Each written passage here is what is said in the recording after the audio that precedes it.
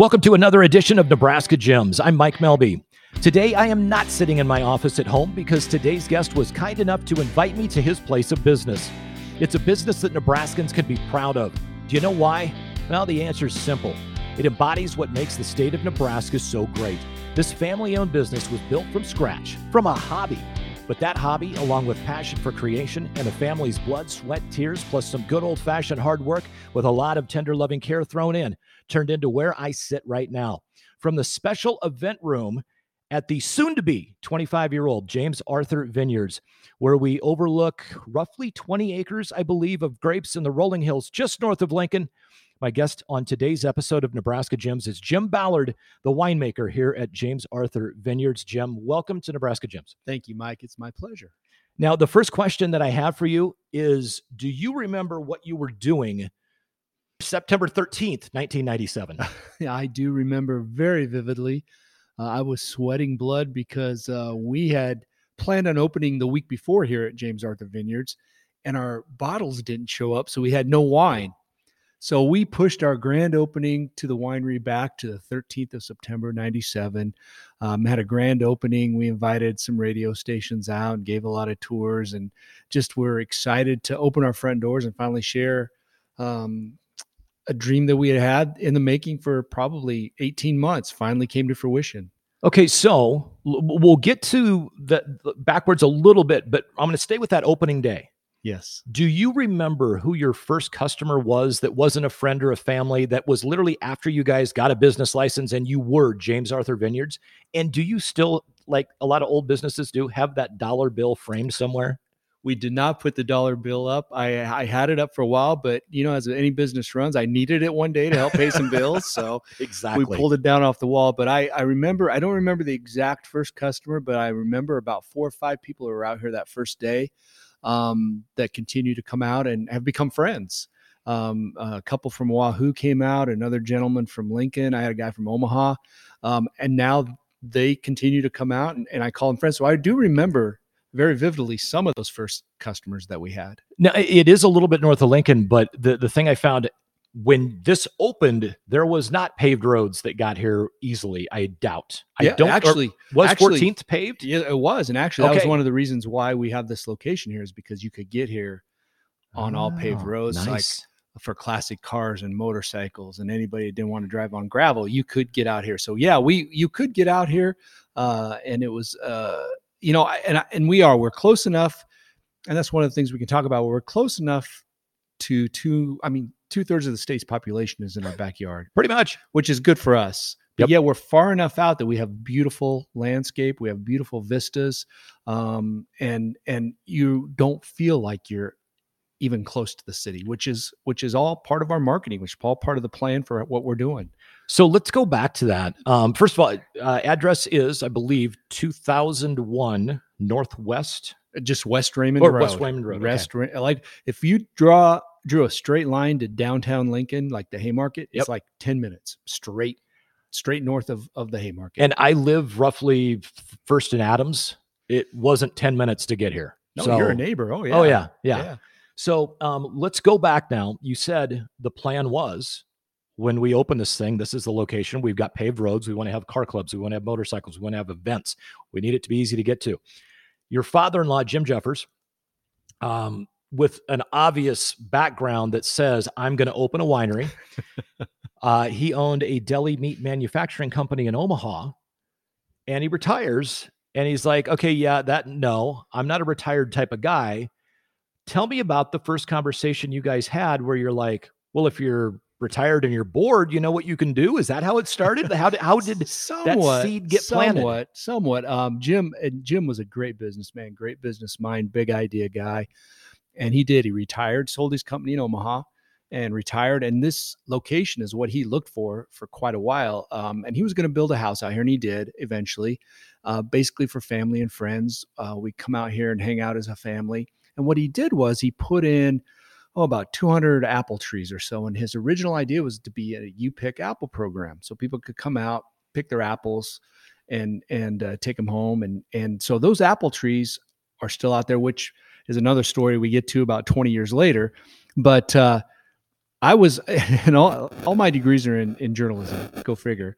And when I was at graduate school, there was a gentleman that I had as a professor. His name was Jim Danielson, and Jim just recently passed. But he had a small vineyard near Plattsmouth.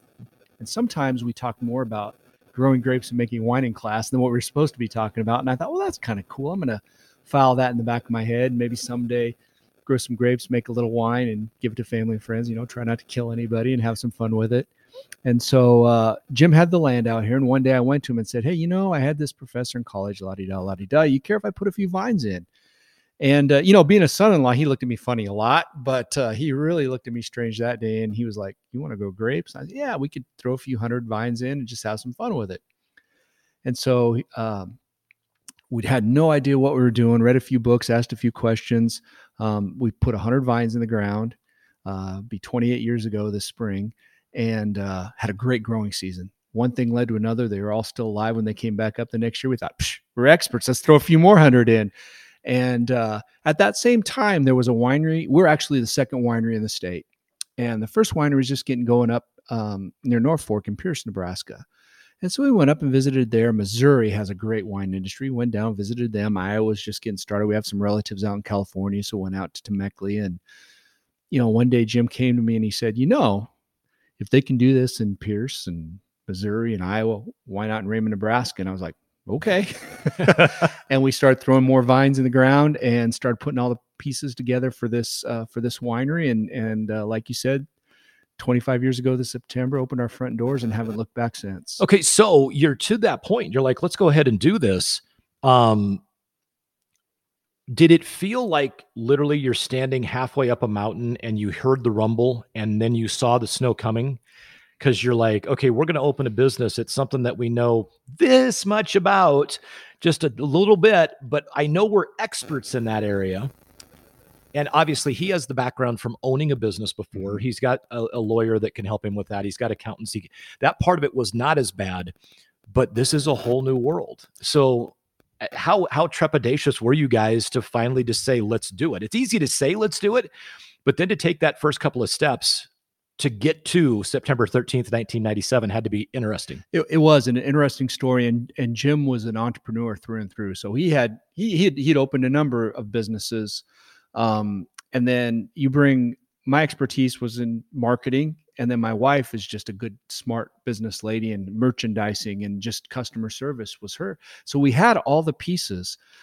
What was missing was that winemaking part of it. Well, through another long story, everything just kind of happens for a reason, but I had run into a gentleman that was about my age back then, and he was a microbiologist out of California, and he graduated from the University of California, Davis, and was working in Broken Bow at a business there.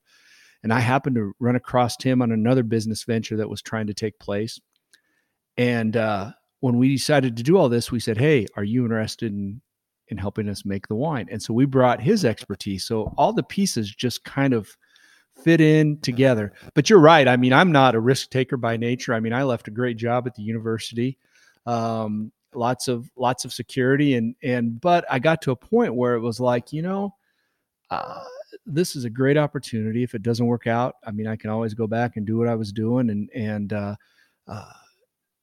it was just one of those things. It was time to be your own boss, and a family business, and born and raised in Nebraska. And I know that if it's a good Nebraska product and it's made in Nebraska, Nebraskans are going to support it. And they love to talk about, and this was so unique. There was no other wineries, one other winery in the state. And so it was like, this is a no-brainer. This is going to work if we do it right. And we had all the pieces together, but again, it came fast and furious. And there were a lot of things that happened that was just like, oh my gosh, I had no idea that this was going to happen. And unfortunately, Tim, our first winemaker, was here for a year, got another great job opportunity. We hired another winemaker out of California, and he left after a year. And I thought, this is going to be a revolving door. I might as well just learn how to do this. So again, that journalism background paid off as I'm making wine. I'll tell you why I'm a journalism major. I didn't have to take any science or math classes in college, which... Oh, that's not helpful in winemaking, is it? Winemaking, there's a little science and math. So I'm always on the steep learning curve. So, but fortunately it's worked out, and through trial and error, we've produced some beautiful wines. And as you're telling me that, I am picturing mid 1980s and the MTV commercial, their promo, where the kid sits down and it's kind of animated and the MTV comes on and it's just the wind is 500 miles an hour blowing his hair back. Yeah, what I'm picturing with you guys getting things up and going. So you got into winemaking and you quit the job at the university, et cetera. What was Jim Ballard going to be before he became Jim Ballard, the winemaker? Oh my gracious. And that's a great question. And if you would have told me 20, 30 years ago, I'd be sitting here talking to you about making wine in Nebraska, I'd be like, I think you've been sipping a little too much wine, because this was never on the radar. My background is in journalism and PR and marketing. And, when I was a kid growing up, I was going to be the next voice of the Kansas City Royals. That never quite panned out. So, I did some teaching at the university. I really enjoyed that. So that's maybe where I would have ended up, would be at a university teaching some classes in journalism, PR, that type of thing. But, and I still did a little bit of that after we opened the business, but like you said earlier, it just got to be, it's like, oh my gracious, this is like opening up a well spout. And it was just, so I couldn't do that anymore. But, the cool thing about it is that, we've met so many interesting people. You've asked us about our first customers we had. That's probably one of my favorite things about being here, is all the great people that we've met and all the friendships that we've made with people literally around the world. So you started back in 1993. Can you walk me through some of the milestones when you decided to add more vines, buy more property, add a new building, put a deck, decide to be a destination for weddings, an event hosting facility, and we'll compound and jump on top of that. Any expansion plans? You bet. We, when we first opened, we built the building here and we didn't know if it was going to work or not. And so we built it in such a way that if we had to sell it, somebody probably could have put their home in here. And, we did an expansion for the first 12 years we were open. We were doing something every year, adding on, building, getting new equipment. It was, and that was good. That meant we were doing something right and we were growing. And, I think the first major expansion that we had is we added on to the cellar, and we brought in 3 3,500 gallon tanks. And we had 3 milk tanks, one 800, one 500, one 600, and a little 400 gallon tank and 4 barrels. And we decided to add 3,500 gallon tanks. We actually put them in place and built the building around them. And since then, I think we're up to about 27 tanks now of various sizes. So that was our first major expansion. And then we realized that we didn't have enough room for seating.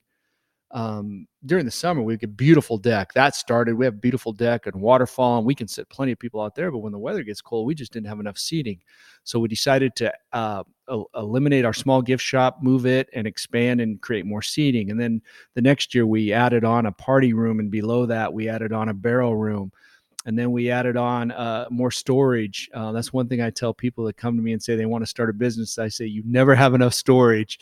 But we added on more storage. So there was something that we did for the first 12 years we were open, because that's how fast we were growing and what we were growing into. So, and you said you asked a wonderful question there, and it took me a little while to figure this out. Not long, but I knew that when we opened, people were going to buy wine.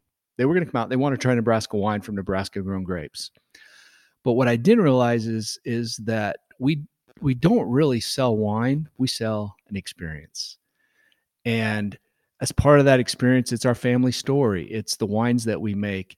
It's, the family that our family that works here. It's our employees who are the face of this business.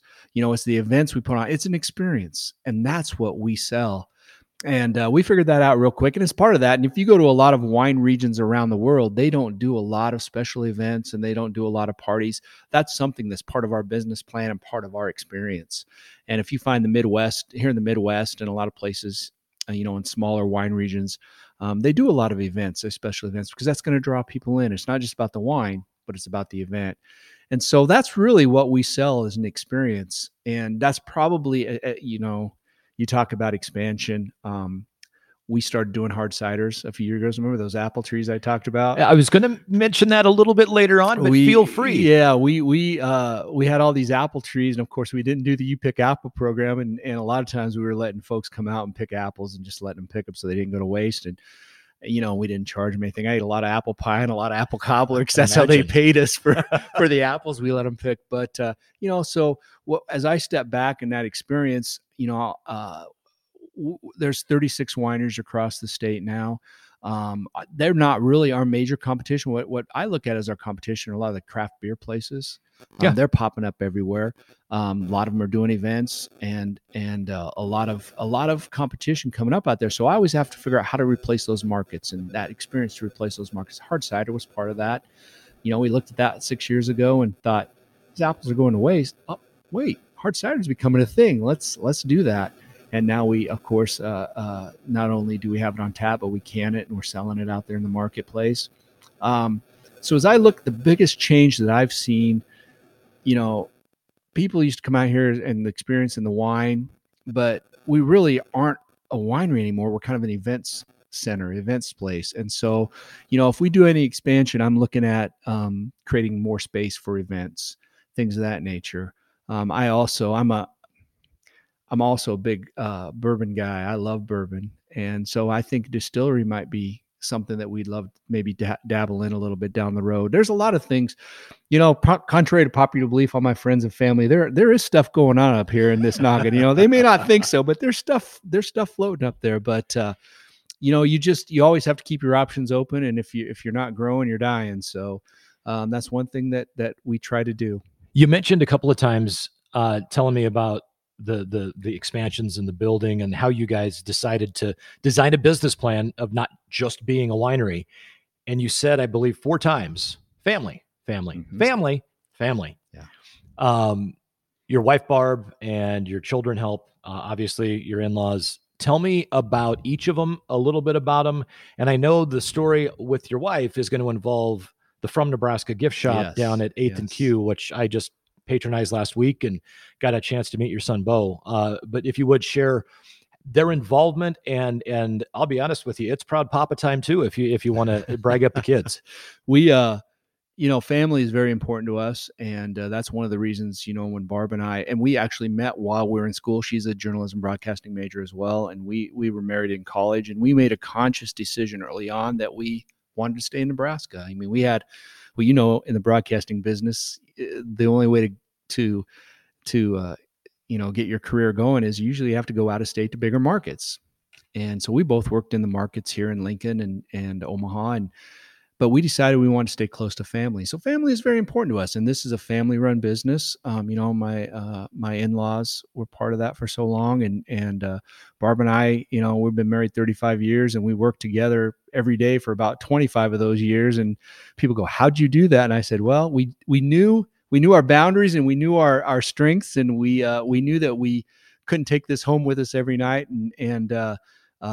And we complemented each other very well. And so family is very important. And not only our internal family, but we have longtime employees. Our vineyard manager has been with us since he's 18, almost 16 years. He's been with us, 17 years.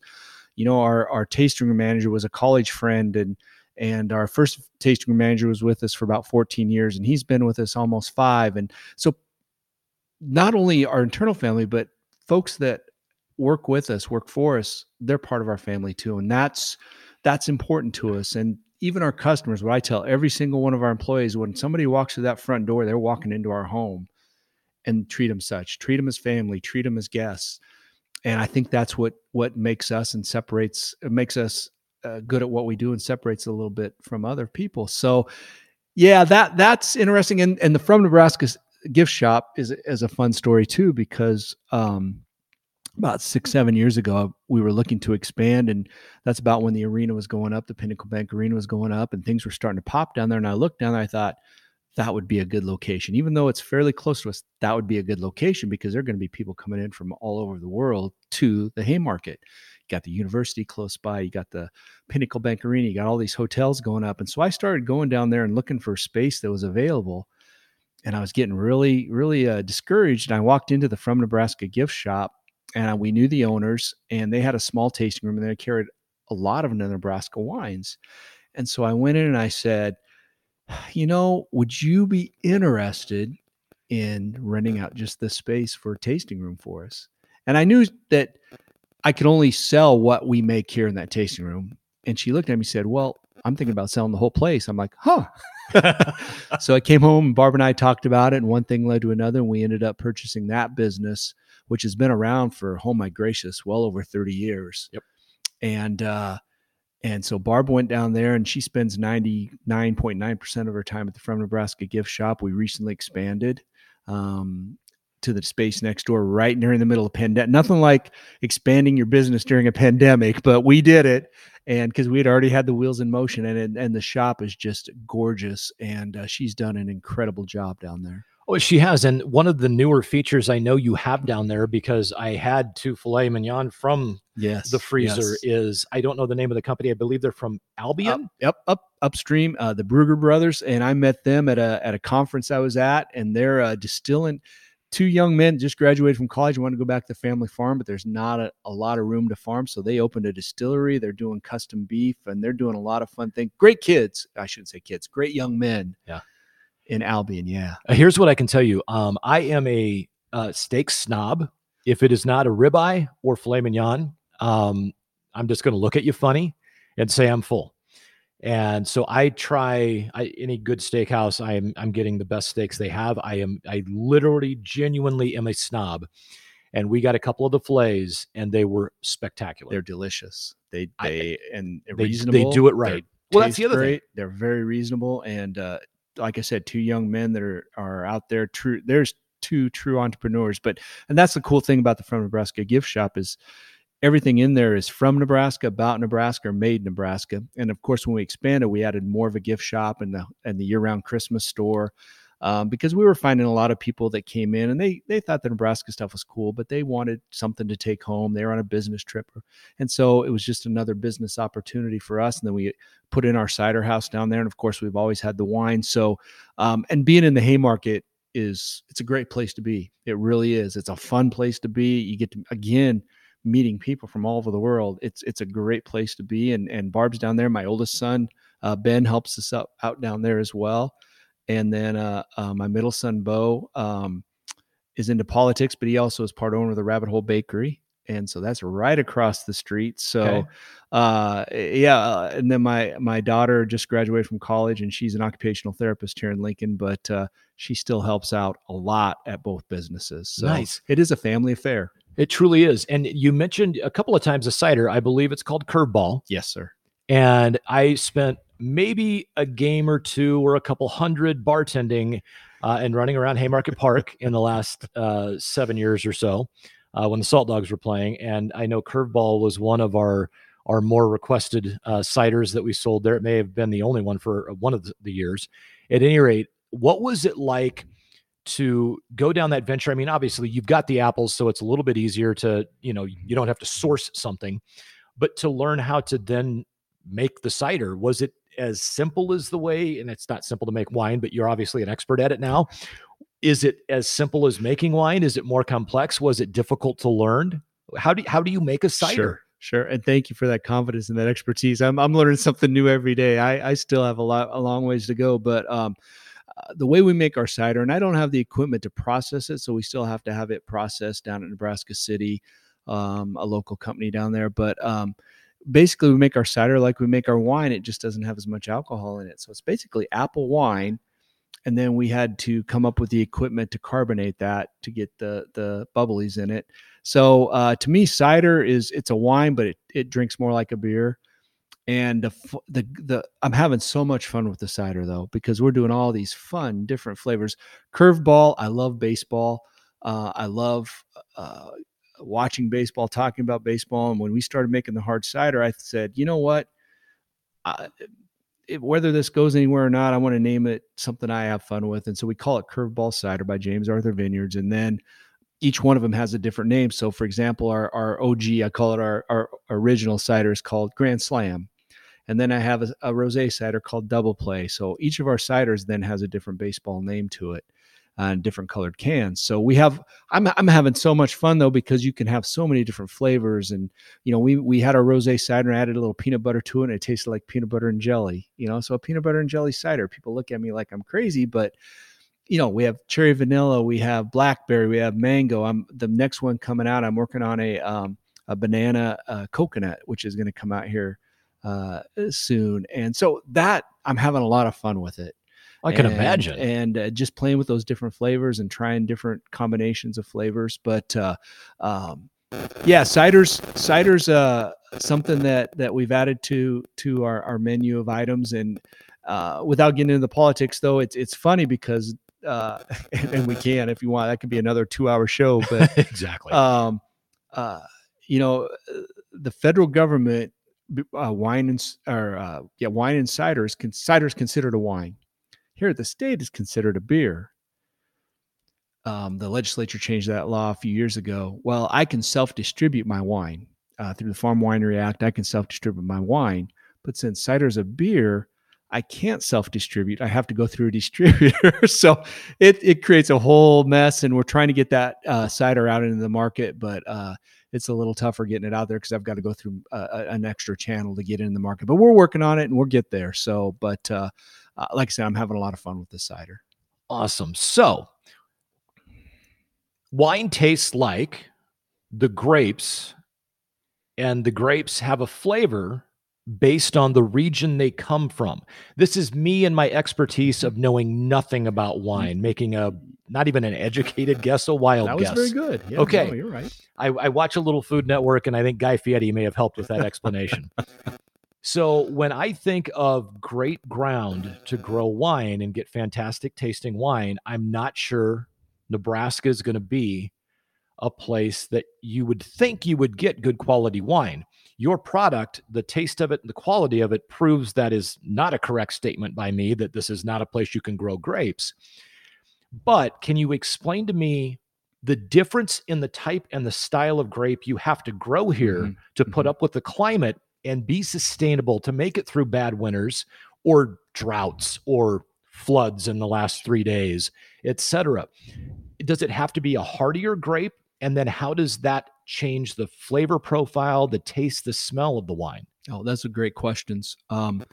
What we have to do here, we're farmers. I mean, we're a Nebraska farm winery. That's how we're classified. You know, we're farming grapes and then just doing a little value added to it, which most people like. But everything we grow out here are French American hybrids, American varietals. So they're varieties that are meant to be grown in the Midwest. They'll all survive up to 20 to 30 degrees below zero. Not saying that we couldn't grow vinifera, which is like your Cabernets, your Chardonnays, the varieties that most people are familiar with. But we'd have to have the perfect winter, and once it got so cold, they wouldn't survive. I've tried growing some grapes out here that aren't meant to be grown in the Midwest, and they didn't do very well most years. Every once in a while, you might get lucky and get a little bit. But when I say we try to grow, let's say we try to grow a Sauvignon Blanc, Cabernet Sauv. Even if I could grow it here, it's not going to taste like what you would get in California or France or, at a different growing region that grows those style of grapes. So what we have to do is we have to educate people not only on the wines we make and the styles of grapes we grow, but we have to educate them on Nebraska grown products, and sometimes we have to make those comparisons. Now, I'll tell you that Mother Nature is probably our biggest concern out here. Late frost, early freeze, hailstorms. We've lost over the years. There's been a couple years we've lost 70-80% of our crop because of weather. And so that's something we can't control. So the varieties that we grow do have distinct flavors for this area. Even in Nebraska, I'll take Edelweiss for an example. That's our most popular grape, our most popular, most awarded wine. We grow Edelweiss here. If you go down to, say, Lexington, or you go down to the Nebraska City area, their Edelweisses taste a little bit different based on our soil, based on our growing conditions. There's certain grapes we can grow here that they can't grow in Lexington. There's certain grapes growing down in Nebraska City that I struggle growing here simply because of the variance of temperature change just in those, 100, 150, 200 miles. So, it's one of those things where I've told people that I'm not going to try to grow things that I can't grow here. I'm going to grow what we can grow and do the very best job of making the very best wines we can for what we have. And you talk to 10 different winemakers, they're probably going to give you 10 different answers. This is my personal opinion. I think the grapes that we grow and the wines that we make here in Nebraska, our semi-sweet wines, especially our white wines, our semi-sweet reds that we create, I would put up against anybody in the world. And we have in many competitions. We've won some very nice awards, some very major awards. So those sweeter style wines, that's what we're good at. That's what grows here. That's what we're good at making. Our dry reds, drier style wines are very palatable, very drinkable, but we just don't have the right conditions to grow those big, heavy, bold, tannic reds that a lot of core red wine drinkers are going to drink. Okay, so that leads me to the question, and this is going to sound really stupid, like I know absolutely nothing, which is 100% true. Does a grape that makes a dry wine come from an arid climate? No, we make dry wines here. You take that same grape, I can make a sweet wine. Any grape that comes into us is going to be sweet. I mean, because of the sugars, what we just do is we ferment all those sugars out so that there's no sugar left in that wine. That's what makes it dry. Now, the arid climate part of it, our growing season is a little shorter, so we may not develop some of those tannins and some of those things that make for those big hearty reds, those bold reds. We don't have those high alcohol wines. Sometimes you get those Zins that are 14, 15%. We just have a tough time making wines that fit into those categories. So again, it goes back to making wines from the grapes that we can grow here to the very best and focusing on those flavor profiles of those grapes that we can grow and making, like I said, great wines from those. And, to be honest, I found this early on in the winery too, is people would come in and say, "Oh, give me your best Chardonnay." Those are buzzwords. Chardonnay, Cabernet, those are buzzwords. And they try it and it'd be like, a dry white wine. And it would be, "Oh my gosh, that's awful." Well, here, try this sweet wine. Oh yeah, that's, so people like to talk dry, drink sweet. 75, 80% of everything we sell here is on the sweeter side. It's understandable because it's good. Sweet Charlotte, I told you, I'm not big into wine. I just kind of got into it not too long ago. And I have had red wine in the past, and it was a Merlot. And I think for people being introduced to wine, a Merlot is probably not the first glass you want to try, which is what kept me away from wine for a while. And somebody said, "Oh, there's this sweet red you got to try called Sweet Charlotte."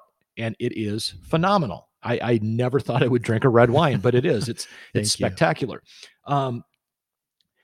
Time frame wise, you're going to go out and harvest grapes at some point this year. What time of year do you harvest? And then from the time you harvest today, 100 days, 500 days, 1,000 days until you are going, "Mike, here's a bottle of wine for you"? It just depends. That's another great question. We have the different seasons. We just finished up pruning. We do all of our pruning, which is critical to what we do out here. We start right around Christmas time, and usually we're done by the middle of April before bud break. This year we had such a mild winter that we were done even earlier, earliest we've ever been done pruning. So right now the pruning's done. We just planted some new vines. We tore some things out that were getting old. We replaced those. So this time of the year we're doing a lot of pruning, bud rubbing, things of that, making sure that we're getting ready for that growing season. So right now we need sun and we need heat units, and we let the vines go. We'll go in and maybe do some leaf removal so we get the sunshine in there and things like that. So it's just maintenance. There's always something going on in the vineyard. We're shooting for harvest. We usually start about the second week in August when it's nice and cool here in Nebraska. And we're done pretty much by the 1st of October. Now that's not picking every day per se, but that's harvest starting in August, and the last variety is usually into September, 1st of October. From that point on, it just kind of depends. I have turned wines around as quick as 6 to 8 weeks. Not recommended because you're really pushing them. But most of our wines, my plan is to be running out. You just mentioned Sweet Charlotte. My hope is that we're running out of Sweet Charlotte at the end of the year, just when the new crop is getting ready to come out. Now, all of our dry red wines, we have a barrel program. We bring those reds in, and we let those age in a barrel anywhere from 8 to 24 months, just depending on what style I want and that. So for example, this year, 2022, hopefully you're going to see most of those wines at the start of 2023. I try to keep it on that. Most of our reds, though, I like to age up to a year, and then I like to keep them in the bottle for at least another year. So 2022, you may be drinking in 24, 25 on our dry red side. So that's kind of the program I've been trying to get into. Of course, again, Mother Nature kind of dictates what we get and how much we get, but and then we start all over. I'll tell you, the program works. That's all I'm saying. Before we wrap up and get into rapid fire questions, I want to do a rapid fire to start it off with, which is an easy answer, but it's not, because I need you to explain the benefits of both or the detriments of both. In the top of the bottle of wine, a cork or a screw-on cap? What is better and why? That's a question I get a lot. And again, this is my opinion. You can talk to a lot of different winemakers, and we're an interesting bunch. We give you all sorts of different answers, but we use natural cork. We always use natural cork. I don't have anything against synthetic cork. I don't have anything against screw top. They say with natural cork, cork producers don't say this, but about 5 to 6% of your wines are going to go bad because of bad corks. It's just a living thing, breathing thing, and sometimes the corks go bad, and that allows air to get into the wine, turns into vinegar real quick.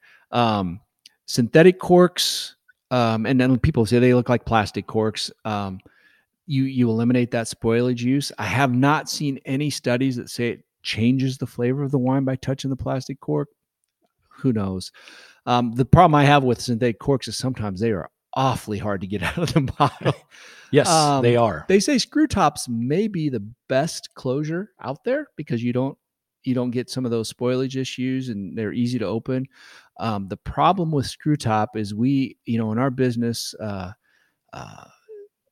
you think of screw top wines, you think of cheap. I was going to say, I'm not going to name the brand, but yeah. We've all been there. Yeah. We've all been there. But really, there's a lot of development been made over the last since we've started here in the business. Wineries are packaging screw tops in a way you don't even know that they're screw tops. Now, the reason I like natural cork, and this is just, again, my own thing, is that I think there's a lot of romance in wine. And part of that is the whole process that you go through when you go out to a nice restaurant and they present the bottle and then they uncork it and they hand you the cork, you smell it and you taste it. There's reasons we do all of that. I mean, you can tell a lot about that wine before you even taste that wine. Okay, what am I looking for? Okay, we're smelling for. So they come and you order your bottle of wine. They always show it to you because they want to make sure that's the wine you ordered. Then they take out the cork and they hand it to you. I remember the first time somebody handed it to me, is like, dude, just pour the wine. I don't want to look at the cork, but you look at the cork and make sure the cork looks good. If there's streaks going all the way to the top of the cork, maybe that cork's been leaking, that wine's been leaking, and you could have a bad wine. You smell the cork because you can smell something funky going on before you even look at that wine. And then, of course, they pour a little bit in there and you swirl it and you smell it and you taste it because you want to make sure that wine tastes good. It's the right wine. Everything's perfect before they pour the bottle. So there's a lot of romance. Sometimes with a screw top, I mean, Barb and I were out to dinner once and we ordered a nice bottle of wine, and the waiter brought to the table, showed us, and pulled out his corkscrew and went, it was a screw top. And he looked at us, we looked at him, he just like unscrewed it, sat on the table and walked away. We lost the whole romance of it. So, but like I said, I don't have anything against any of the other closures. We've just always used natural cork here, and we'll continue to use natural cork. There went his tip. All righty, rapid fire to wrap this thing up, Jim. Do you have a favorite wine that your winery produces? Like, what is your go-to if you're going to pour a bottle from James Arthur? It changes because a lot of my wines are like my kids. Some days I like some a little bit better than others. Which and I know this is rapid fire, but one thing I did want to mention, and we talked about family, we talked about great stories, and you mentioned Sweet Charlotte. That's actually named after my mom. Awesome. Eden's Blush, after Eden, my daughter. Came out with that first. The two boys said, "Why do you love her more? You always give her stuff." And I said, "You're right, I do, but no, I'm teasing." So two brothers named after them.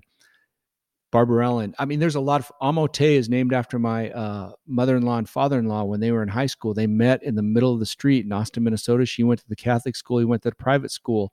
She was learning Latin. She didn't pay attention very well in class because it should have been Te Amo, but she signed all of her notes Amote. And so we named a wine in honor of them. So I can go down the list. And so that's part of our story. And that's part of what I love telling people about. So just a little aside there. But if I had to drink anything, I love our port, our Tropasti, which is a whole nother story how that wine got named. But We might have to do a second We have little to do- 15-minute episode where we go That's over a the good wines story. and the stories. If you want to hear about that, you got to come out and visit us. But it's a Absolutely. port wine. I love ports. If I could drink anything in the world, it'd be a good port. So I probably like our port. Okay, Eden's Blush is mine. I'm just telling you that. I choice. found it last week. Good It is choice. amazing. Good choice. Do you have a favorite wine of all time that obviously is not grown here, like Oh, one my from Italy, gracious. from Northern California? I there's a winery out in California that I really do love in Napa. It's called A to Z Winery. I'll be honest, I do not. What I've found is it's not about the wine, it's about who you're with, what you're eating, where you're at. And I'll have a bottle of wine with family or friends, and we're having an awesome time. And I'll say, we got to get a bottle of this wine at home. And I bring it home, and we're watching Dancing with the Stars or whatever, and I pour it, and it's like, oh, that just doesn't taste the same. So I think a lot of times wine, it's about who you're with and where you're at and what you're having for dinner and just the occasion. That, I think, makes great wine. Absolutely, it does. When you vacation, would you rather vacation in Napa Valley or in Italy where you can go see other vineyards, or would you rather vacation in the Caribbean? Oh my gracious. That's a great question. I would rather, I love both. I love going to the Caribbean because we get away. Now, if there was wine and a baseball game in the Caribbean, I'd be in heaven. So, I've tried to visit every single ballpark around the country. So a lot of our trips revolve around baseball and wineries. My favorite wine spot to go to, though, is the Finger Lakes in New York. Awesome wine, awesome people. They're farmers out there as well. I got to be careful what I say. Not a lot of pretentiousness out there. It's just they make great wine, and also they have distilleries and craft beer out there now too. So, but it depends on my mood. I love going on cruises to the Caribbean as well. We do winemaker cruises where we take our wine and people come along and we share our wine with those people on those cruises. But I would say the Caribbean today. Okay. Favorite flavor of ice cream? Oh my gracious. I love chocolate with lots of good fudge brownies in the middle of it. That's kind of right in my wheelhouse as well. Who is your hero? And this is going to sound corny, but my dad, he really is. I learned a lot about life from him. A very quiet man, very unassuming man. But I just learned a lot from him and growing up, and a lot of life lessons. So he'd probably be my hero. What is the dumbest or craziest dare that you ever took? Oh my gracious. I don't know if I can say some of them on air.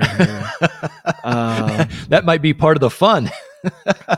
Or that's the pay-per-view or pay-per-listen. And it wasn't dares, but some of the dumbest things. When I turned 30, I went to Pamplona and ran with the bulls and had a wonderful time. So that's kind of interesting.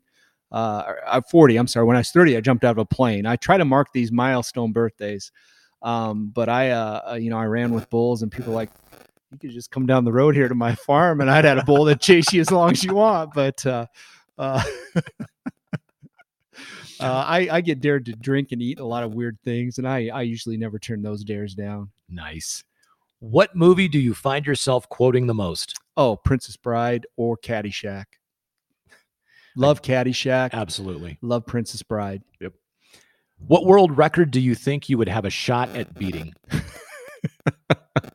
I'm guessing it has to do with eating weird food. I don't know. Just going out on a limb. It would probably be how many donuts you can consume in a short amount of time. I love donuts. I can eat a lot of donuts.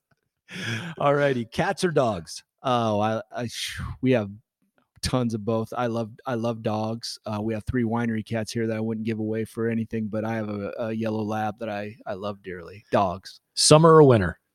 Definitely winter. Sweet or salty? Sweet. When you get into a pool, do you dip a toe or do you cannonball? Oh, I cannonball. Morning person or night owl? Night owl. And last one, what is your favorite combination of food and wine? I truly love steak and red wine, but I think if I really got down to it, it would be port and a cigar. Does that count as It absolutely does in my book. A good port and a good cigar with a little piece of chocolate on the side. Nothing wrong with that. Jim Ballard, head winemaker from James Arthur Vineyards. Thank you so much for joining me here on Nebraska Gems. This was fun. Happy you could join us. Thank you.